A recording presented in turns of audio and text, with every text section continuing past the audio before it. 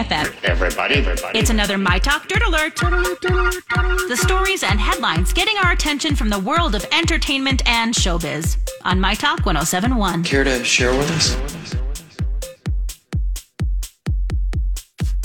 All right, let's take a look at your My Talk Dirt Alert, you guys. No, for the third season in a row, Afterlife is the most watched. What's that? Nothing. Afterlife is the most watched British comedy in the world with a global viewership of over 100 million viewers. That's Ricky Gervais' show? Yes, that's wow. Ricky. I tried it. I made it through something. Okay.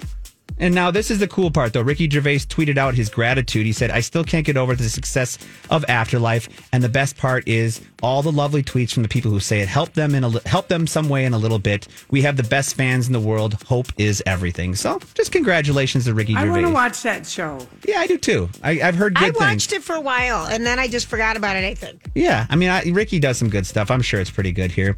Now, we finally have a debut for HBO's Game of Thrones prequel series, you guys. The Targaryens are returning to HBO, and it looks like we'll be seeing them in the House of the Dragon, which is the name of the new prequel series for Game of Thrones, and it will be premiering on August 21st of this year. So fans of that, get ready to sit back and watch House of Dragons. Now, House of Dragons is set 2 centuries before the events of Game of Thrones, and the 10-episode prequel series will depict how the House of Targaryen fell into a bitter and brutal civil war known as the Dance of the Dragons. So...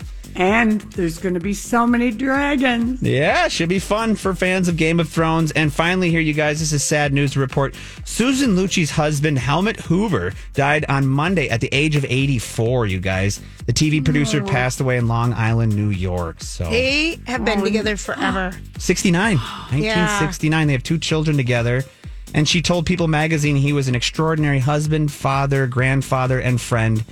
And she is just, she's torn up by this. So sad news there, you guys. That is your My Talk Dirt Alert for this hour. For more entertainment news, download the My Talk app or go to mytalk1071.com.